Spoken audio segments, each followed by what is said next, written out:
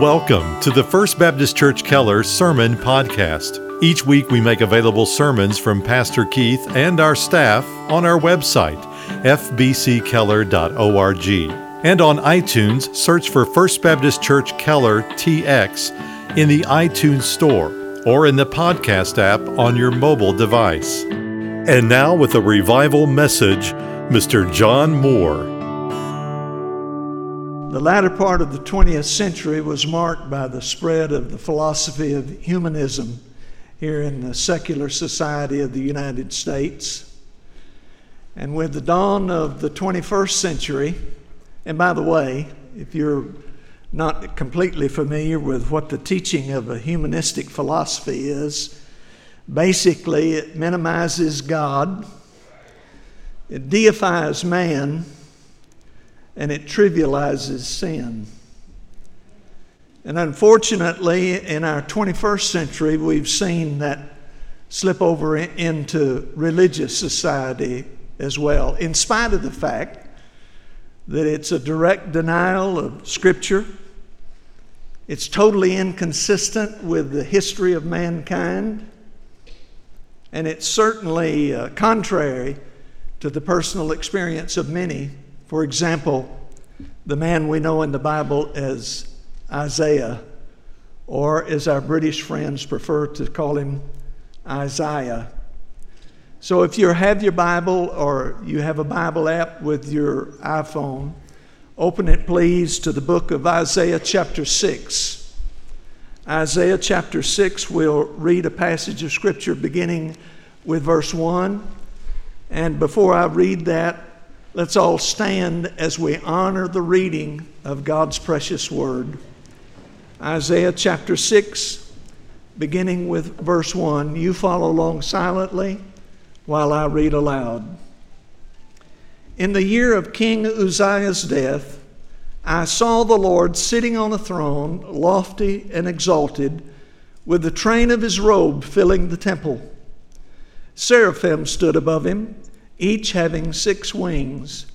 With 2 he covered his face, and with 2 he covered his feet, and with 2 he flew. And one called out to another and said, Holy, holy, holy is the Lord of hosts. The whole earth is full of his glory. And the foundations of the thresholds trembled at the voice of him who called out, while the temple was filling with smoke. Then I said, Woe is me, for I am ruined, because I am a man of unclean lips, and I live among a people of unclean lips. For my eyes have seen the King, the Lord of hosts. Then one of the seraphim flew to me with a burning coal in his hand, which he had taken from the altar with tongs. He touched my mouth with it and said, Behold, this has touched your lips, and your iniquity is taken away, and your sin is forgiven. Then I heard the voice of the Lord saying, Whom shall I send? And who will go for us? Then I said, Here am I, send me. And he said, Go and tell this people. Let's pray together. Father, as we come tonight in Jesus' name, to bow our hearts in worship before you. Lord, we pray that you'd give us ears to hear what you're saying to us tonight. And not only ears to hear it, but a heart to receive it. And a quickened will to obey it. We ask in Jesus' name, amen.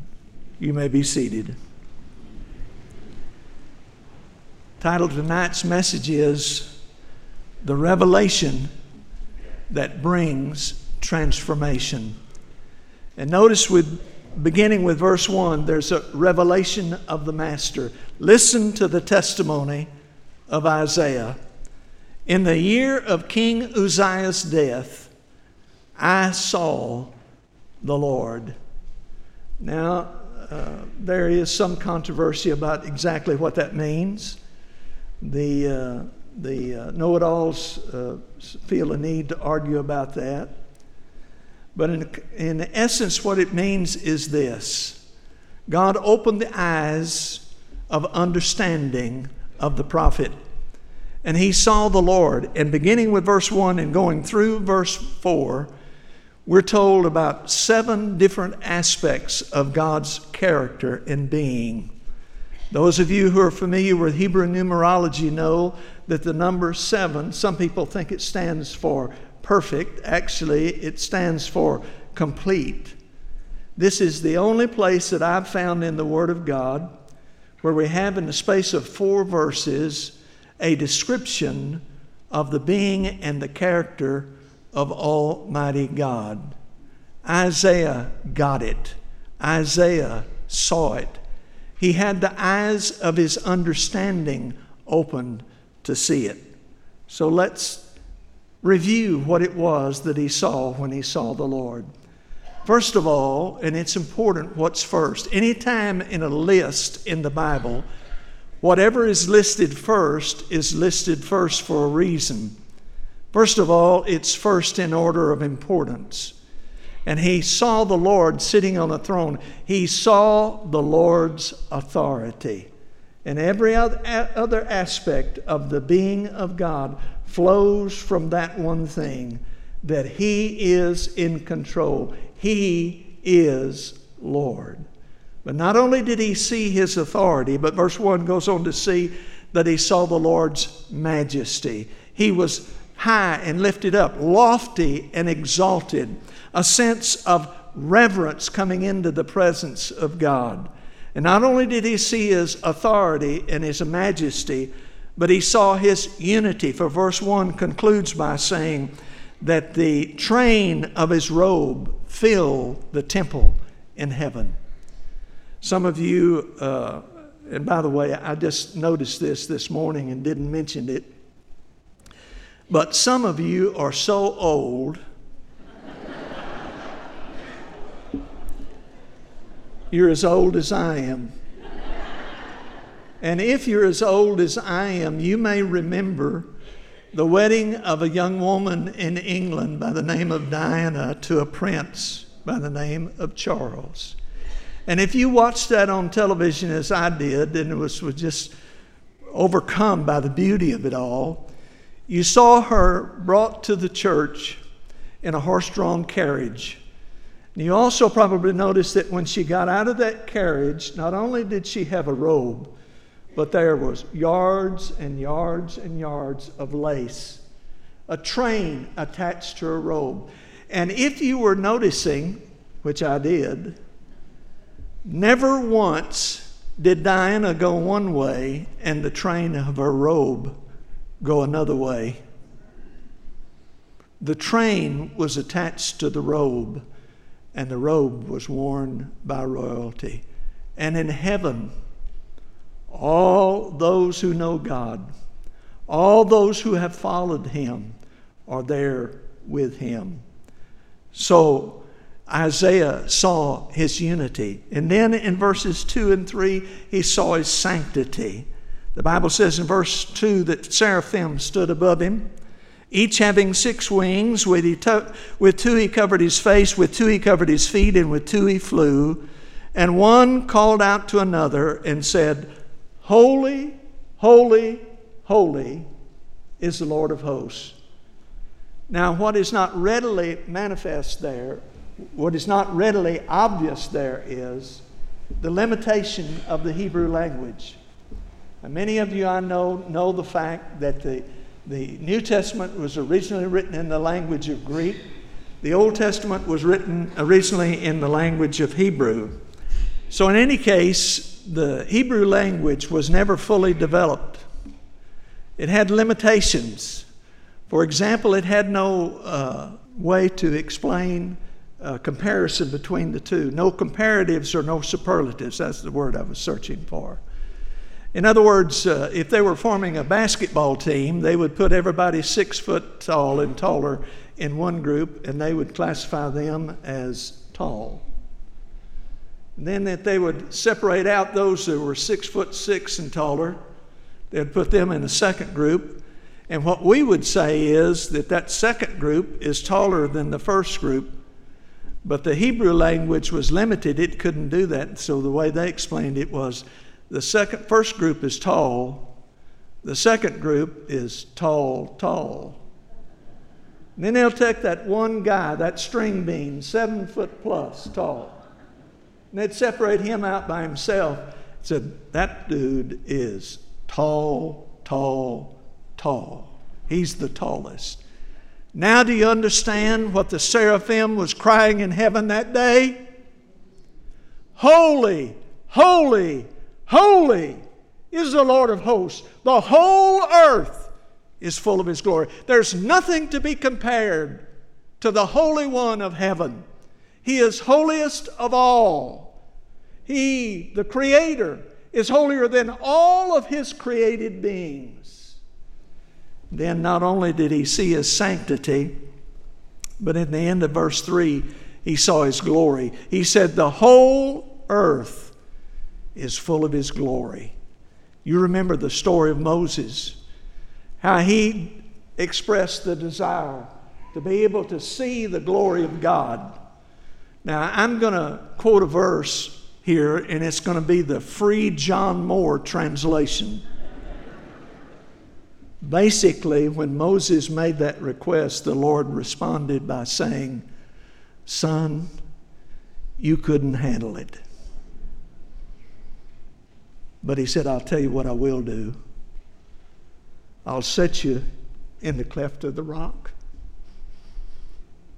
and I'll cover your eyes, and I'll pass by you. You couldn't handle looking at my glory full on. But after I pass by, I'll uncover your eyes and just let you see where I've been. I'll let you see my back parts. The Bible tells us that when Moses saw that much, just that much of the glory of God, literally his face was transfigured. And when he came down from the mountain, even his own blood brother and sister fled from his presence in fear when they saw the glow of the glory of God on Moses' face. And Isaiah said those seraphim in heaven, on either side of the throne of heaven, one cried out to the other and said, holy, holy, holy is the Lord of hosts. The whole earth is filled with His glory. Not only was he given the privilege to see the Lord's authority, His majesty, His unity, His sanctity, His glory, but he saw His supremacy. Look at verse 4. And the foundations of the thresholds trembled at the voice of Him who called out. You likely at first glance will not get the benefit, the power of that. Do you understand where we are in this passage of Scripture? We're not just any place. We're in heaven. And there in heaven, the very thresholds. Now just stop and try to imagine what kind of power it would take to tremble, to cause the thresholds of heaven to tremble. And when that seraphim cried out, holy, holy, holy is the Lord of hosts, when he began to praise the Lord, the very thresholds of heaven trembled. Friend, if you ever see that, if you ever get it, you'll never have to wonder if God is able. If God can deliver your son, your grandson, your granddaughter that's hooked on drugs. Nothing is impossible with God. That's what Jesus said. All things are possible with God. His supremacy. And then finally, Isaiah was given the privilege to see His reality. For the Bible in verse 4 concludes by saying, while the temple was filling with smoke. Whenever smoke is mentioned in the Bible, smoke or clouds, it speaks of the presence of God. Because God is not visible to the human eye. No one can look upon God and survive the experience. He's surrounded by clouds. He's surrounded by smoke. I shared with you this morning that 1992, Phyllis and I moved to Oklahoma City. We lived there for 4 years. While we were there, I don't remember which particular year it was, there was a conference in Tulsa that I wanted to attend. And the reason I wanted to attend, there was going to be a woman there who was going to give her salvation testimony. She was converted in one of the greatest movements of God this world has ever seen in the Hebrides Islands off the northwest coast of Scotland. Mary Peckham was her name. And she and her husband Colin were there to both speak at that conference. And I specifically wanted to go to hear her testimony. I'd already heard it on tape. A friend of mine who was a pastor had her in his church, and I had heard it, but I wanted to meet her personally if possible. And things broke to our favor because she spoke right before lunch. And as soon as she finished her testimony, they broke for lunch. It's amazing how fast Baptists can disappear.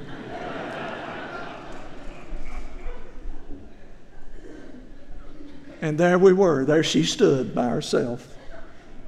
She was waiting for her husband, and he hadn't come in yet. She was there alone. Phyllis and I got to go down and meet her and visit with her and basically interview her. We talked about that great moving of God. By the way, I am not an expert on revival. Please understand that. You know what an expert is. An X is a number that stands for the unknown, and a spurt is a drip under pressure. I'm not an expert on revival, but I am a student of revival. And I've studied all of the great revivals of history. And it was a great privilege to meet Mary and to listen to her. And for some half an hour, she told us about the great moving of God there on the Isle of Lewis, in the village of Barvas, where a preacher by the name of Duncan Campbell ministered there for several months. And God moved in a miraculous and a marvelous way. And I still remember to this day the look on her face, the glow on her face, the glint in her eye when she looked at me and said, "Brother John, the presence of God was all over that island."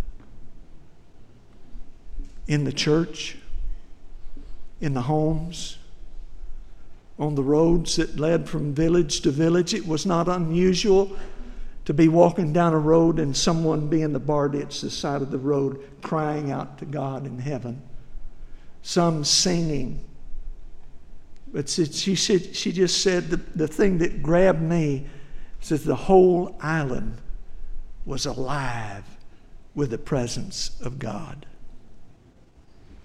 When God reveals himself to you, my dear friend, it is an undeniable, unforgettable experience. But notice not only the revelation of the Master, notice also the illumination of the minister. Verse 5. Then I said, "Woe is me, for I am ruined, because I'm a man of unclean lips, and I live among a people of unclean lips. For my eyes have seen the King, the Lord of hosts." Now, folks, I'm going to give you a unique opportunity tonight. One that you've wanted to have for many, many years. I'm going to give you that opportunity tonight. Here it is. How many of you have always suspected that preachers were a little weird? Now, this is your chance. Uplifted hand right here. Always just sort of suspicion that, and hey, I admit it. I admit I'm weird. Let me confess one of my weirdnesses. One of my weirdnesses is right here in verse 5. Every time I see that word, then, I don't have to remind myself. I don't have to think about it. Just spontaneously, a question pops in my mind. When? Then points to a specific point of time. When? He said, then I said, woe is me. When did he say, woe is me? Listen to me. This is not just frivolous. This is not without point. It was only after he saw the Lord. When he saw the Lord in all of his glory, in all of his beauty, in all of his purity, he looked back at himself and he said this about himself: woe is me. Woe is me. He saw himself in a completely different light after he saw the Lord. He saw himself, and look at what he saw. He saw, first of all, that he was undone. He said, woe is me, for I am ruined. The Hebrew word translated there, ruin, literally means to be cut off, to set adrift, to just be constantly exposed to the winds and to be flown from one place to another without real direction in your life. Ever feel like that? Don't be self-righteous with me. Ever feel like that? No direction, no leading, no strength, just one way one day, another day the next day. After he saw the Lord, he looked at himself and he said, I'm undone. Secondly, he said about himself, I'm unclean. And specifically, he pointed out his uncleanness. He says, because I'm a man of unclean lips. We could camp here for a while. I said we could camp here for a while. A good percentage of the time, most of the time when we get into trouble, is when we talk too much. I said most of the time we get in trouble, it's because we talk too much. I am a man of unclean lips. Not only did he see himself as undone and unclean, but he saw himself as unwise, because I live amongst a people of unclean lips.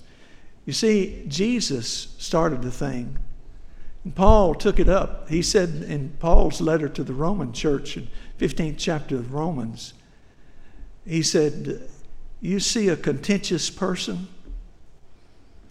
mark them and avoid them, lest you take up their evil ways. And there was a big reason why he was a man of unclean lips. It was because he lived among a people of unclean lips, and he took up their practices. Now, this is in direct contrast to the previous chapter. I started to say turn in your Bibles, but that's very uncomfortable. Why don't you just turn the page back one page? Back to Isaiah chapter 5. And listen now to how the man used to act, how he used to talk. Notice in verse 8, he pronounced a woe against materialism. Woe to those who add house to house and join field to field until there is no more room, so that you have to live alone in the midst of the land. Then in verse 11, he pronounced a woe against alcoholism. He says, woe to those who rise early in the morning that they may pursue strong drink, who stay up late in the evening that wine may inflame them. In verse 18, he pronounces a woe against sensualism. Woe to those who drag iniquity with the cords of falsehood and sin as if with cart ropes. In verse 20, he pronounces a woe against liberalism. Woe to those who call evil good and good evil, who substitute darkness for light and light for darkness, who substitute bitter for sweet and sweet for bitter.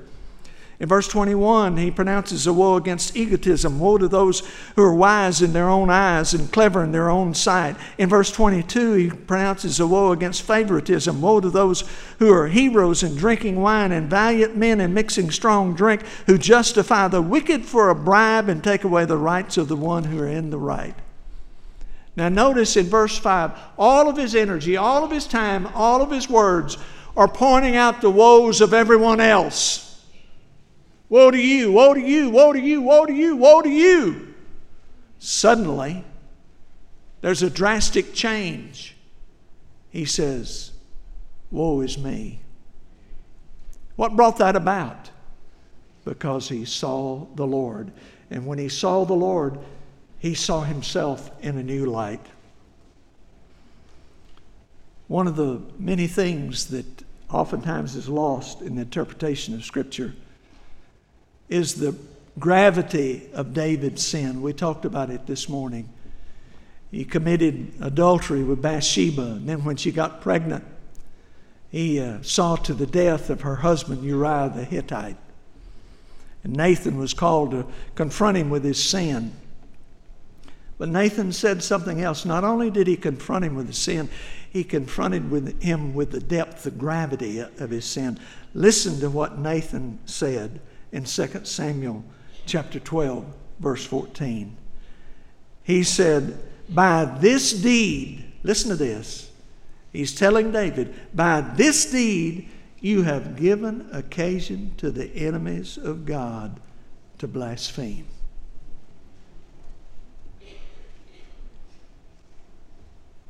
Suddenly sin looks a little darker. Suddenly our trivial so-called sins appear much more serious. Because by so doing, when we openly choose to disobey God, when we openly choose to sin, we give occasion to the enemies of God to blaspheme the Lord.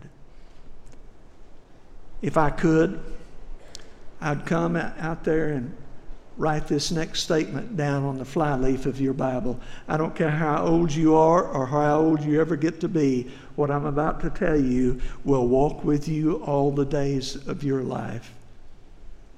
It would be wise of you to write it down and to keep it. When your spiritual sight is clarified, your voice will be modified. When your sight is clarified, your speech will be modified. It'll change the way you talk.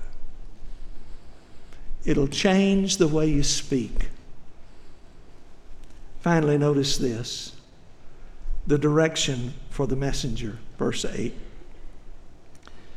Then I heard the voice of the Lord. There's that word again. Then, when? Well, notice the progression here.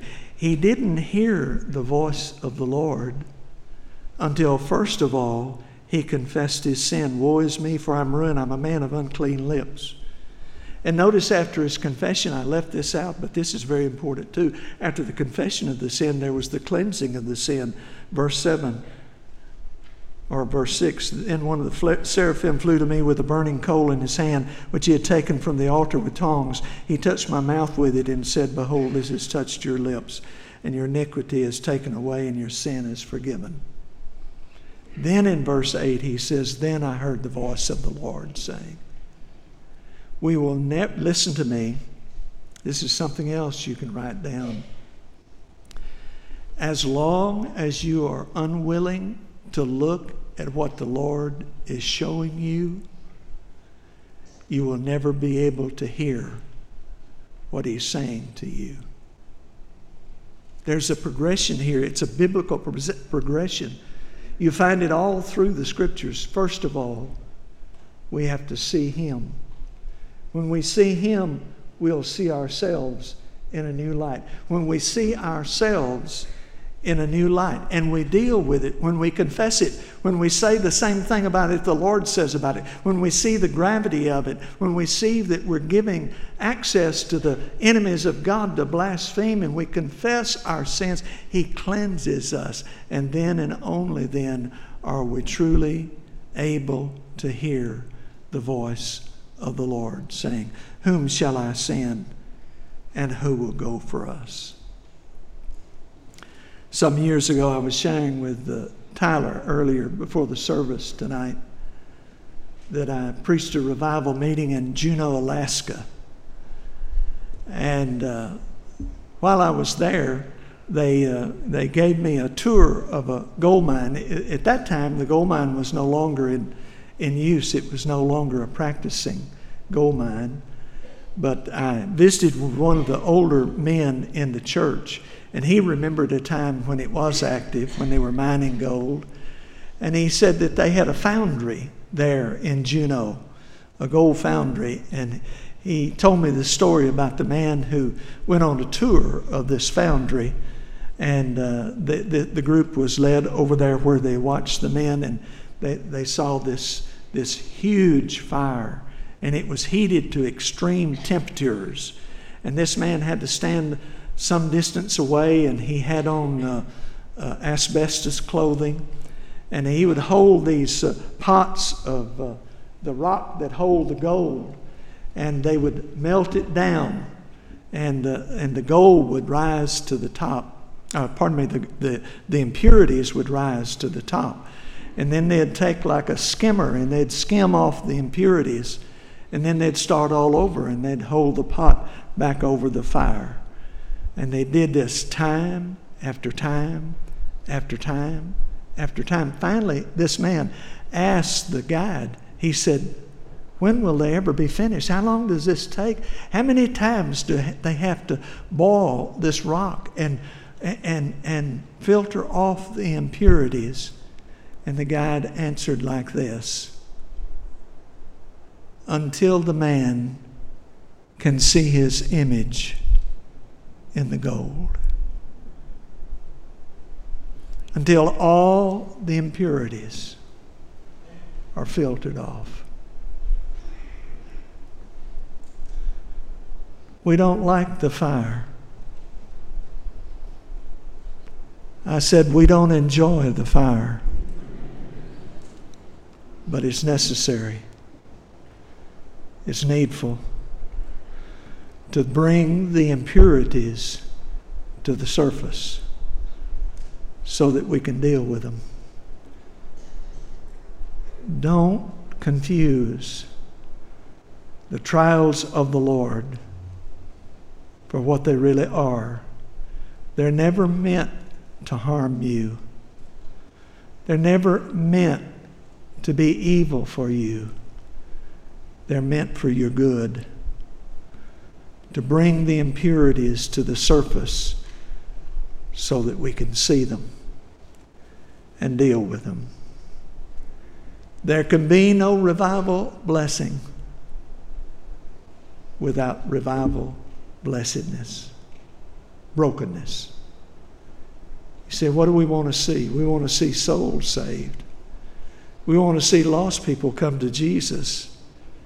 Sometimes we get the cart before the horse.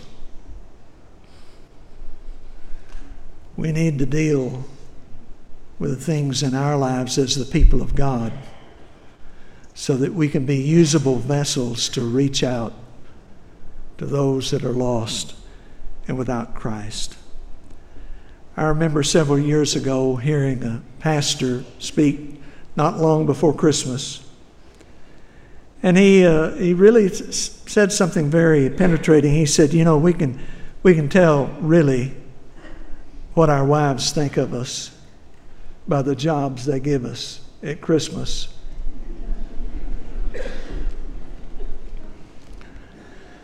He said they had a 2-story house. She and the children put the tree up, dressed the tree, did all the decorations. He, the pastor, was given one job, one string of lights, total of 6 lights, put in a dormer window upstairs. Problem with that string of lights was that they'd had it ever since they were married. It was one of those old style lights, and if one bulb was out, none of the bulbs worked. So he said, I've dealt with this before, I've got the answers. So he went down to the hardware store and he bought a whole set, 6 brand new bulbs. Got home and he took all the old bulbs out and just threw them in the trash. Didn't even test them. Threw them in the trash. Screwed in all of those lights into the sockets. Plugged the string of lights. Didn't work. And he thought, what in the world could be wrong? And he finally thought, you know what? I think I know what the problem is. So he unscrewed all the bulbs and took them back out.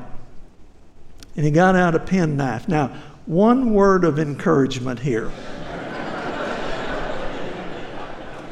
Before you start sticking that penknife into that socket, it would be best if you unplug the string of lights. But sure enough, in the very last socket, there was a tiny spider's web. It was a barrier between that light bulb getting connection and working. And after he unplugged the lights, he saw that web. He took his penknife and he removed the barrier. And as soon as he removed the barrier, the lights came on. Folks,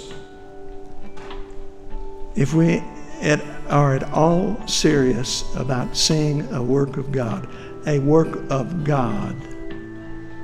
revival, a spiritual awakening, the barriers are going to have to be removed.